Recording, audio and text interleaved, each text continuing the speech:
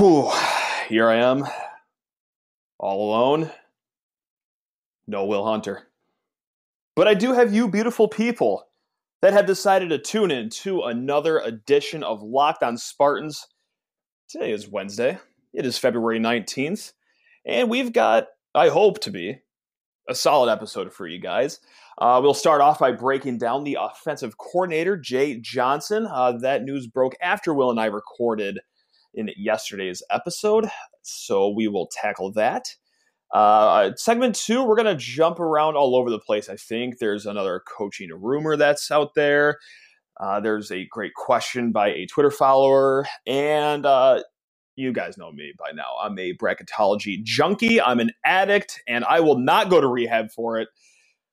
So I will bring that up as well in segment 2. And in segment 3, we have the wonderful, charismatic Chris Castellani, Locked on Tigers podcast host. And not only that, but really, just a good mind to have around Michigan State sports. So he'll be joining us in the third segment. Definitely looking forward to that as well. All right, let's see. Will usually does this, so I hope I nail it. Make sure you rate, review, and subscribe to Locked on Spartans wherever you get podcasts. And man, oh man, I guess, we'll just get this rolling. All right. Mel Tucker has had some coaching hires already. He's got 10, 11 spots to fill up. He's getting there. It's going to be a process, obviously. It's a new coaching staff you got to fill out. And B, it's, guys, you've heard us talk about this like broken record players. It's February. It's not the sexiest time to hire a coaching staff, but hey, here we are, and dang it, Mel is just trying his best. I gotta say, been pretty pleased with what he's got so far. He's kept Ron Burton. More than fine with that. Okay. Defensive line coach has done great for Michigan State. He's kept Tressel, another coach, solid. Already knows the ins and outs of Michigan State. Can't knock that. But he has brought over a guy as well from Colorado. We talked about it yesterday a little bit. Coach Kapilovic. So sorry if I'm screwing up that name. I'll call you Coach Cap for now, though. I think that's going to work better. Now, I'm already high on him. He's the offensive line coach, and in just 1 year Colorado last year. And this is all I need. Just being, the rabid MSU fan I am, all I need is just one stat to latch onto for an offensive line coach. When he took over, they were one of the worst teams as far as protecting the quarterback went in the Pac-12. I think they were, if not last place, I believe they were second to last place. In his 1 year, he took that offensive line and made them the second best offensive line at protecting the quarterback. Number, I believe, 30 in the nation, I want to say, in sack percentage. The only team above them in the Pac-12 was Washington State, and that's because they get the ball out roughly in 0.3 seconds when they snap the ball. So, big Coach Cap guy. Now, the biggest coaching hire he's made so far, for a few reasons, is the offensive coordinator, Jay Johnson. He's been around for 20-some years, just around the game of football. He's bounced around different places. He started all the way back at Southern Mississippi, went over to Louisville, Central Michigan, and he's also been at Louisiana from 2011 to 2015. Minnesota's offensive coordinator in 2016 was a offensive quality control coach from 17 to 2018 at a little school called Georgia. And most recently, just the 1 year stint at Colorado. So why is this so big? You don't need me to tell you why this is big. If you watch any, we'll call it series, not even a game, a series of MSU football in the last few years, you know that we are the way we are because of the offense. It's not been great. So when you're going out and hiring a new offensive coordinator to your staff, that's going to put some eyeballs on you, Jay Johnson. Now, Burton, we knew. Treadwell, we knew. Fine, that's great they're saying around. I've got no strong opinion one way or another. My light opinion is that, great, that's good. Coach Cap, I can't find anything that he's done that wouldn't make me like him so far. So I'm all in on him. Jay Johnson is one guy. Guys, I'm going to shoot you straight on a scale of 1 to 10. I'm squarely at a 5 right now. I don't really think I have a strong opinion. And I know that's such a boring take to have. It's such a tremendously awful, boring take to have when we are doing this whole coaching search and putting the pieces of the puzzle together, because we want instantaneous results. We want instantaneous opinions. So I've got some opinions that are fairly good on him, some that are like, should we worry about this or not? So that's why I'm at a 5 right now with Coach Johnson. So let's take this back, and we'll just start at his most recent stints. We're going to just kick it off in 2011 when he spent a few seasons with Louisiana. Over that stretch of time, 5 years. Let me preface this. I'm sorry, I'm getting ahead of myself here. One stat that I really latch onto, gravitate to when it comes to judging an offense, which I feel like is fair, and everyone's got their own stats that they like to lean on. But the stat I like to lean on is yards per play. I feel like that's a fairly good one. It's a easy enough stat to understand where someone dumb like me can use it. But also it kind of spans across the pass game, run game, and really just shows how efficient the offense is per play. So I'm going to set the table with that right there. So Jay Johnson from 2011 to 2015 at Louisiana, his offense has averaged, that's a drum roll, 5.74 yards per play, which, if you just took that average and put it against Division I football last year, that would rank around 50. Okay, it's not bad. Not bad. His best year was his second year there, 6.7 yards per play. That got him ranked 5th nationally at Louisiana. It's not small potatoes. It's kind of a big deal, so we like that. So since then, 1 year stint at Minnesota. 4.9 yards per play there at Minnesota, outside the top 100.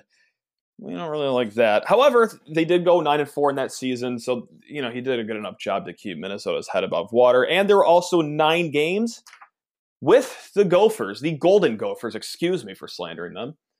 There were at least 9 games when Minnesota scored at least 26 points. Who wants to hear a kind of a sad stat to put perspective around that? Oh, you do? No, you don't? Oh, okay, well, I'm going to give it to you anyway. MSU has scored at least 26 points 9 times in their last 2 seasons combined. So that's where we're starting, basically, with this. And I kind of say that because, really, Jay Johnson is not the splashiest guy and not the biggest name, but when you're coming off the last 2 years, it's going to be the only way to go is up situation. So with that said, we'll crawl ourselves into 2019 Colorado football season. This is where I'm going to have a lot of differing opinions on how things went. On one hand, of course, he only had 1 year with them, just like he had Minnesota. He had 1 year to get everything installed, 1 year to learn his guys, 1 year to work with players that really he didn't choose to coach, I suppose. I mean, he did his best. He did his best. So 2019 Colorado was the same situation. 1 year to do it. 5.4 yards per play. 81st in the country, so just a little on the wrong side of average, but close enough to it. But he also had a really solid offensive line. He had Laviska Shenault, a first-round, assuming I said that name right, a first-round draft pick at receiver, and a 4-year starter at quarterback. Now, with that said, you listen to all that. Solid offensive line. Dynamic playmaker at receiver. 4-year starting quarterback. You think maybe he could have done better on one hand. But then on the other hand, I start to think, well, okay, once again, I'll say for the 80th time, he was just there 1 year. And with that, when you're running an offense that has a little bit of RPO, a little bit of spread, really hodgepodge of a lot of different styles, very similar to what MSU did last year, to be honest. When you're running that with a quarterback who necessarily doesn't really like to use his legs, which is the situation they ran into last year, that kind of bottles up what they could do with their offense that they were trying to establish. Quarterback really didn't fit. I know he's a 4-year starter. There's something to be said about that. But he wasn't necessarily the prototype that they wanted for that offense, it looked like. And you know who has a good breakdown of this, actually, is none other than one Will Hunter. If you are on twitter.com, if you are on that beautiful website where everyone's just so happy all the time, go to his account at Will__Hunter. He highlighted a few plays, and I liked a few things there. He highlighted some RPO designs that could have worked if they had a quarterback that could run. And really, overall, yeah, there are some similarities with Colorado's offense and MSU's offense, especially with, kind of playing conservative. But with that said, Will's also pointed out a few plays on his Twitter feed where Colorado does kind of like to open it up a bit. Up 6, 2 minutes left, still throwing the ball downfield 15 yards, slinging the rock 95 yards downfield. I just home run plays. It's just, wow, that's... Are we going to be allowed to do that in East Lansing? So there's a lot to consider here, and it's just one of those situations where you're not going to get a clear answer until, I was going to say, the end of year 1. Let's be honest, probably closer to the end of year 2 or 3 if he sticks around for that long. He's been in the game for 20 years. He's had success wherever he's gone. Nothing overwhelming, though. He's not the hot shot name that a lot of people want with the assistant pool. But with that said, once again, this is something that Will and I talked about yesterday. It's February, guys. We're up against the clock. You got to find people that you're just comfortable with at this point in the offseason, and that's where Tucker is right now. And who knows what Jay Johnson can do his first year here. Who knows what he could do his second year anywhere. It's been a while since he's been at a place for more than 2 seasons. So I know no one wants to hear the P word right now, but it might take a little bit of patience. Might take a little bit of patience here with Jay Johnson. I'm not going to say he's going to be great. Definitely not going to say he's going to be terrible. But that's what you got right here. You got a guy that's going to run some offense similar to what MSU did. Dial up the home run plays a little bit, hopefully. And then we'll see where it goes. We'll see where the rest of the coaching staff, how the rest of the coaching staff fills out, and we'll start the next segment with that, actually. There's one name that's being thrown around that I think is pretty interesting that we should talk about. All right, we'll be back in just a hot second.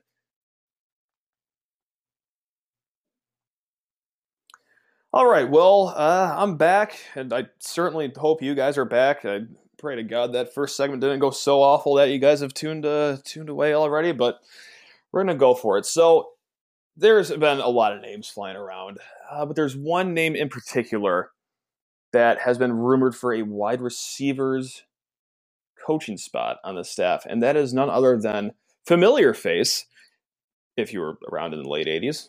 I was not, but I was told he's a familiar face. Courtney Hawkins. Former MSU standout receiver, Courtney Hawkins.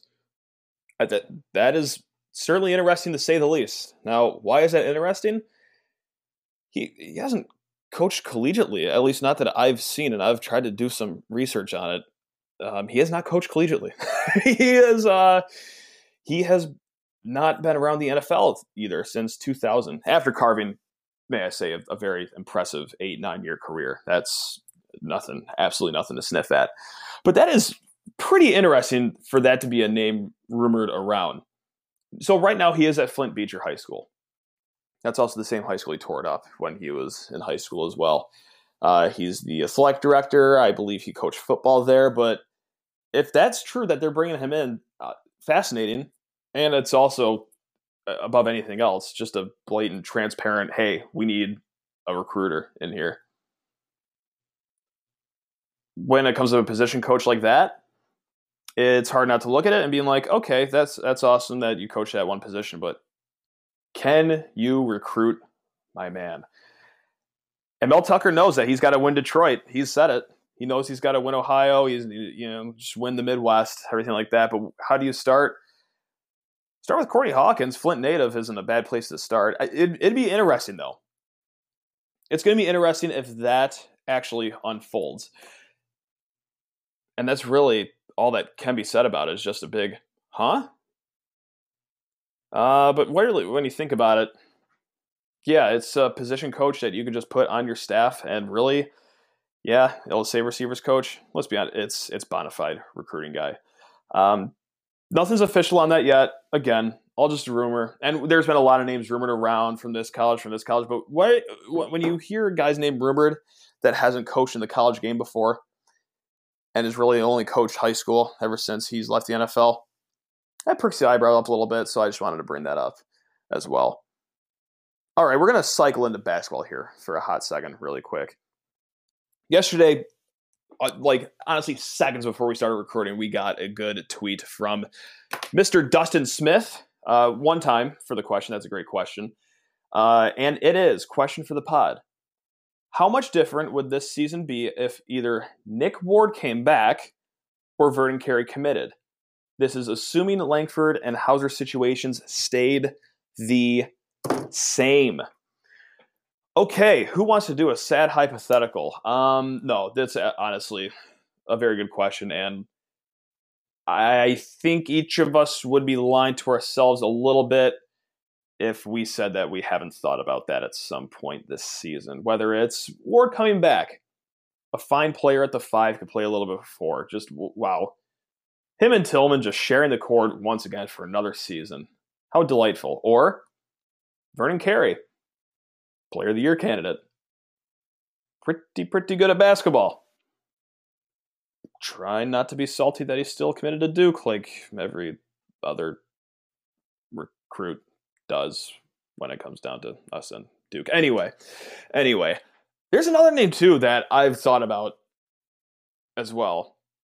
And don't ask me why, because I can't explain the way I live my life, but the team I've watched the most this college basketball season besides Michigan State is actually Washington. Again, I have no idea how I've fallen on Washington basketball so many times, but I guess one time for Fox Sports 1 and their 10 p.m. tip-offs, I suppose. Anyone remember the name Isaiah Stewart by any chance? He is on the Washington basketball team, but do you know who else he was on? He was on Michigan State's recruiting radar. He is also a big man. That's an absolute beast. That would look fantastic on this team.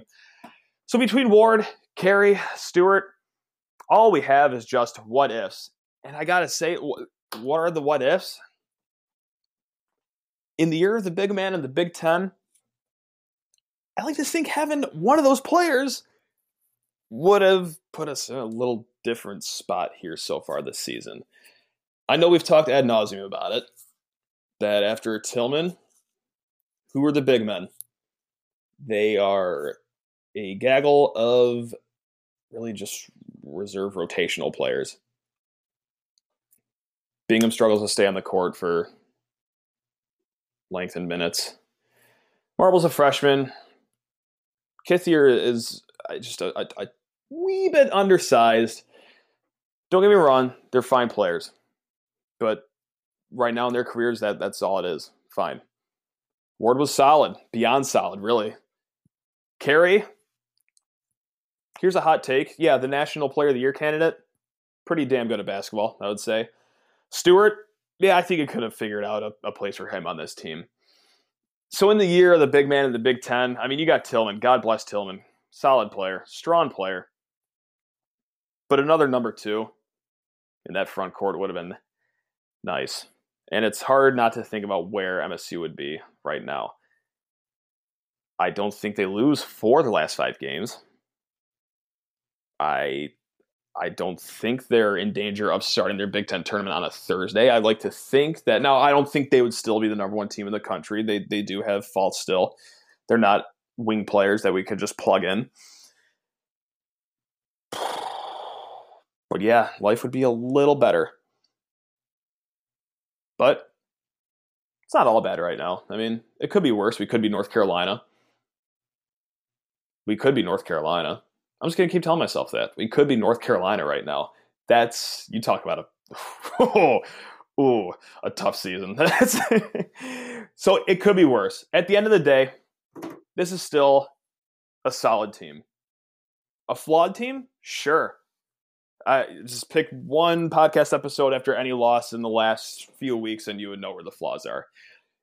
You don't really have a point guard that could spell Cassius Winston reliably. Your wing players go, I was going to say in and out, but as of late, more out than in. And the big man depth just isn't there. You fix one of those problems, yeah, you probably got a few more wins. Yeah, you're probably still in the Big Ten title hunt. But they're not. We just got to live with that. The team's got to live with that. But we're also living with a team that's solid. As Will says, that plays in a very tough Big Ten. And once the tournament gets going, the first 2-game stretch is probably going to be one of the easier 2-game stretches they've had since really the non-conference play. Let's just follow right into bracketology right now. I feel like that's a good transition. I don't know. Usually Will's the master of transitions. You guys may have heard of Joe Lunardi. He is the ESPN bracketologist man. I check him religiously. Starting honest in November, it's a problem I have. But hey, we all got our problems. Mine just happens to be bracketology. Right now, he's got MSU at the 6th seed, playing the winner of the USC Georgetown game, and then you would have the winner of West Virginia South Dakota should you win that. So right now we're looking at a 6th seed line.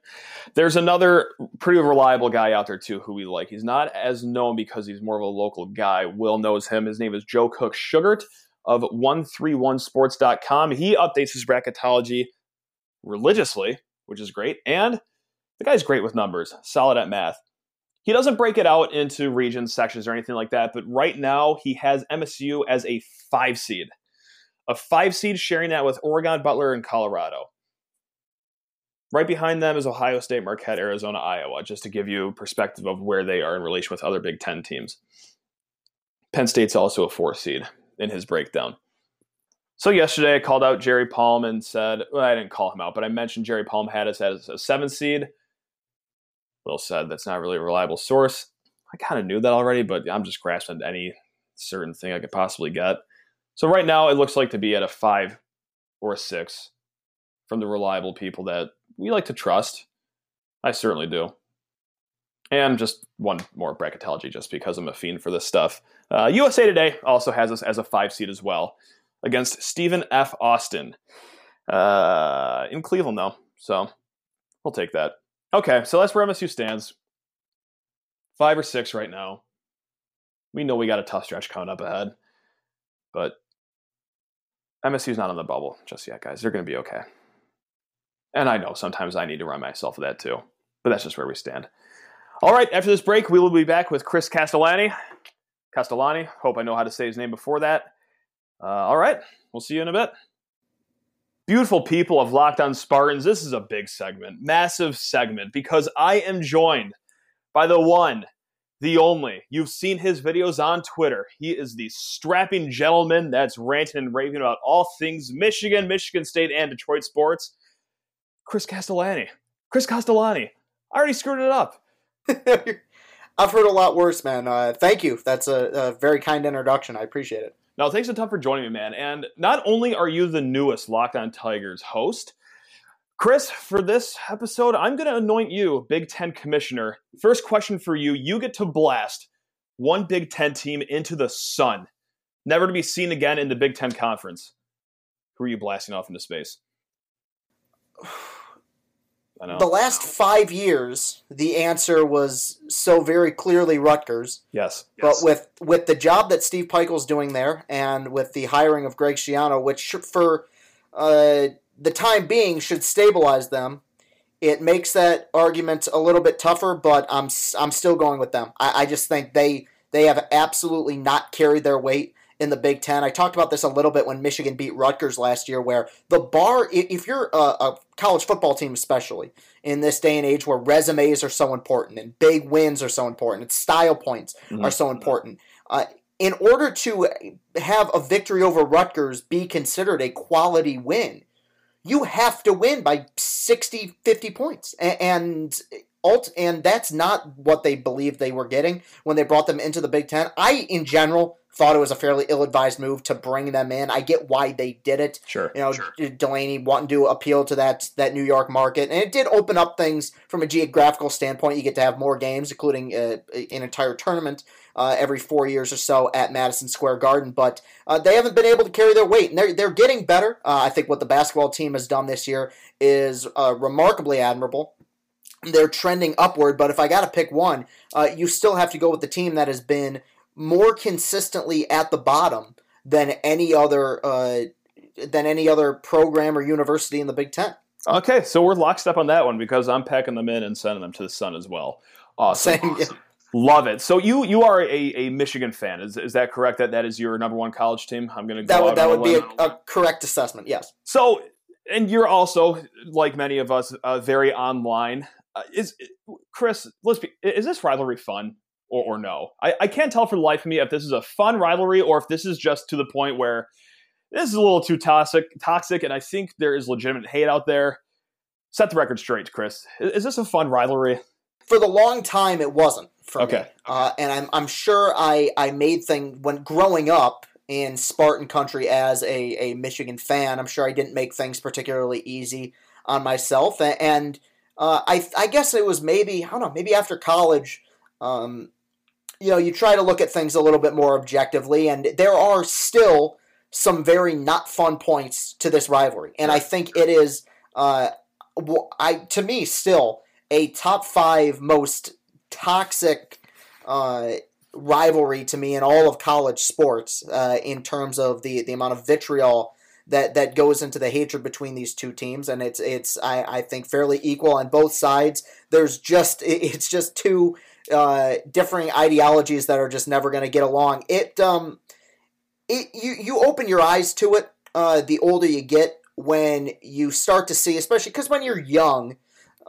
Everyone acts stupid and everyone judges people for the dumbest stuff. But the older you get and you see the kind of ugliness underneath where you'll meet certain people, whether it be professionally or elsewhere, who will have a predisposed notion of not you as a sports fan, but you as a person simply for the team you like. And my goal through a lot of this has been able to be objective and try to rise above that. I've gotten to a point now where it's more fun than it's ever been, but I completely understand anyone who says that they don't enjoy this rivalry. It is it takes a lot out of you every time these teams play.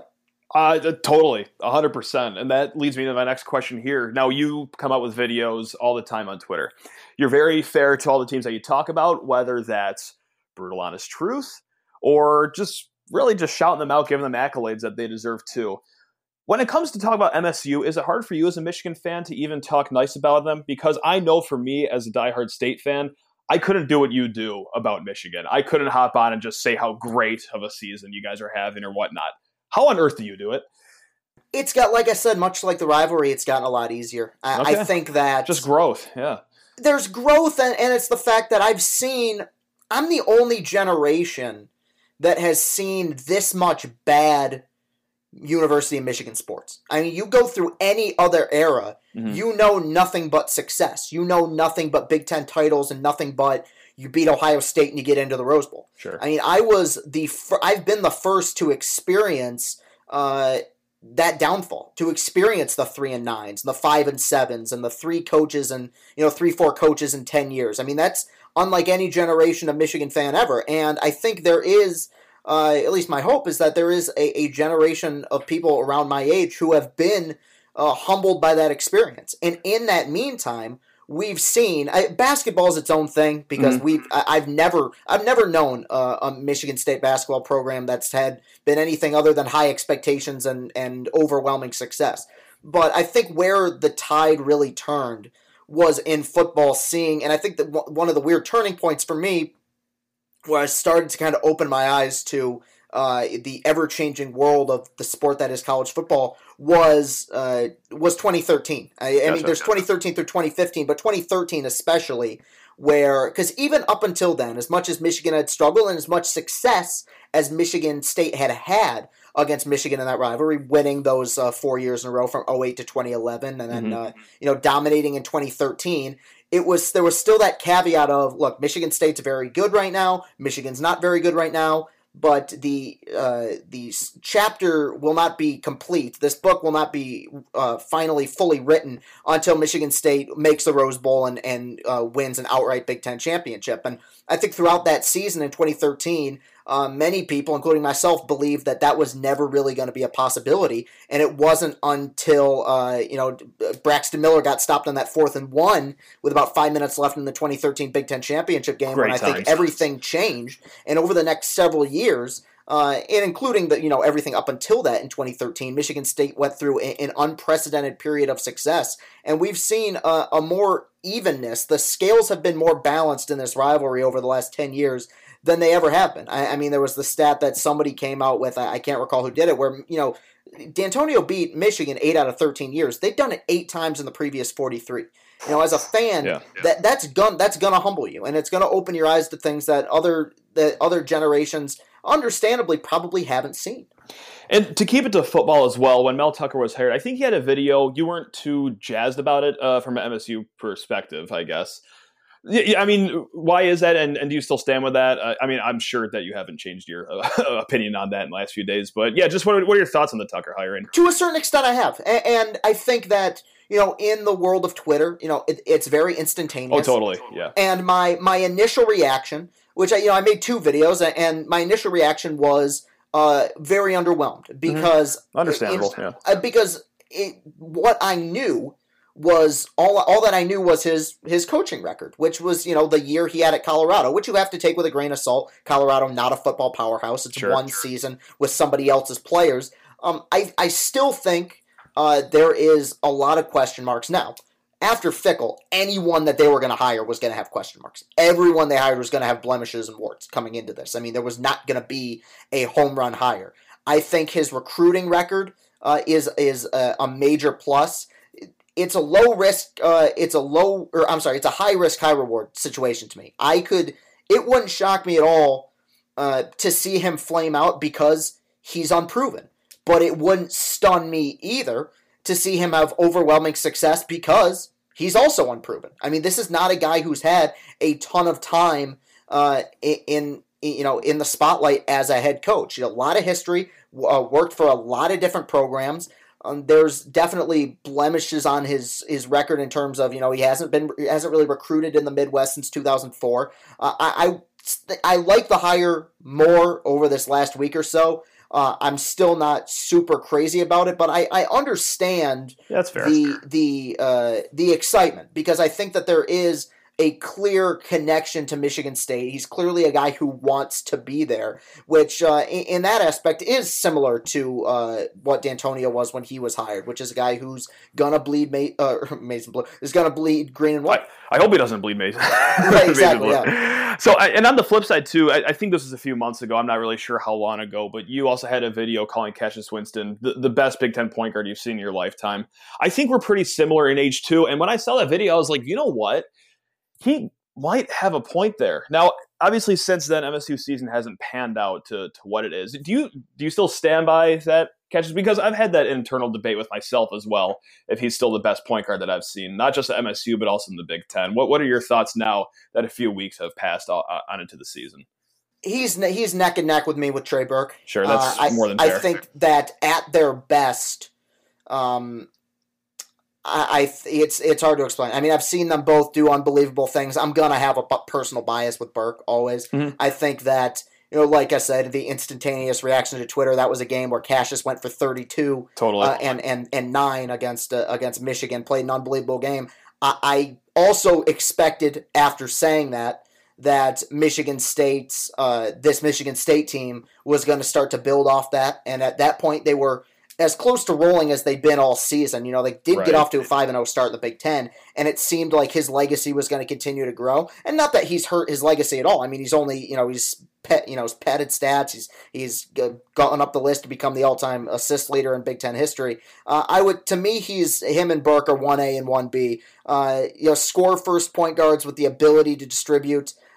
Cassius is one minor blight would probably be defensively, but for the most part, I feel like he hasn't been as exposed as a defender as I feel like he probably could have been at this point. And part of that is just he's such an offensive weapon that you almost forget about it. That's true.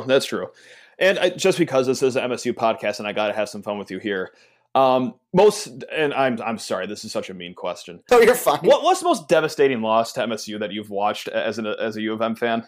I mean, it's not even close. It's trouble with the snap. Okay. Yeah, is that easy? Okay. Right. Yeah, I mean, it's not even. There's not only in to Michigan State in any sport, it's the worst to me. That one, and I when the anniversary of that play happened in 2018, I had kind of a tweet thread about that. I think what makes that what makes that play so devastating is that it's had a lasting effect that I think some people have been afraid to admit to. I mean, if Blake O'Neill catches that punt, Michigan State doesn't win the Big Ten.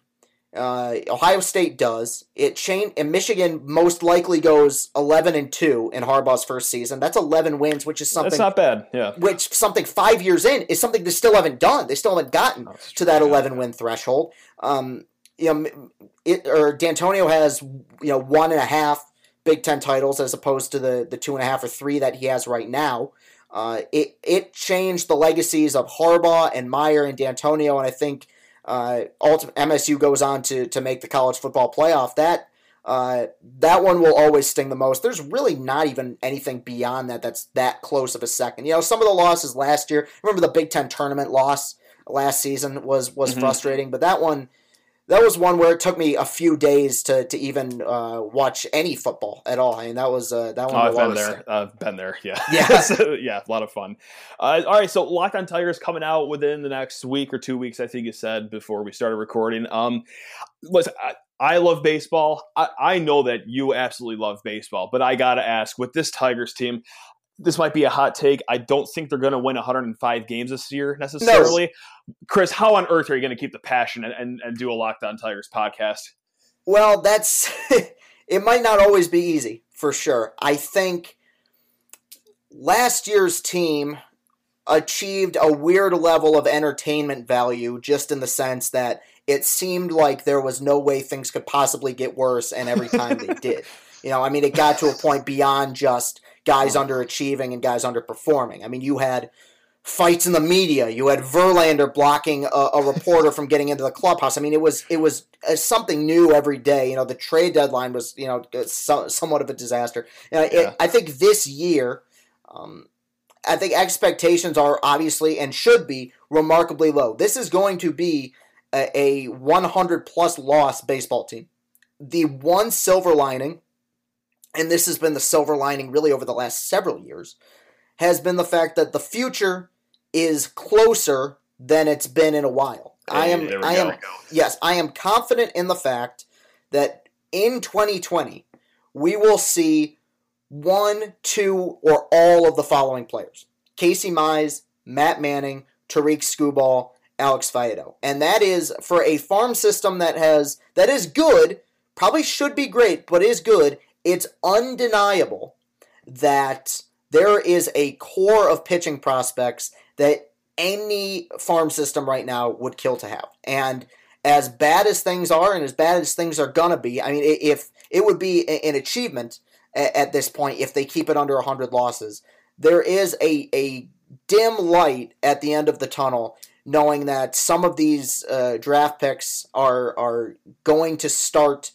putting on the old English D here pretty soon, and there will be an additional amount of fun to cover in the fact that they do still have the number 1 pick this year. I mean, they are going to add to that core here pretty soon. You would love to see the rebuild get sped up. We all would, but the unfortunate reality at this point is it just doesn't seem like they're particularly willing to spend on some of the big-time free agents that we would like to see them spend on. But it's not always going to be easy, but I look forward to the challenge, and I look forward to talking Tigers.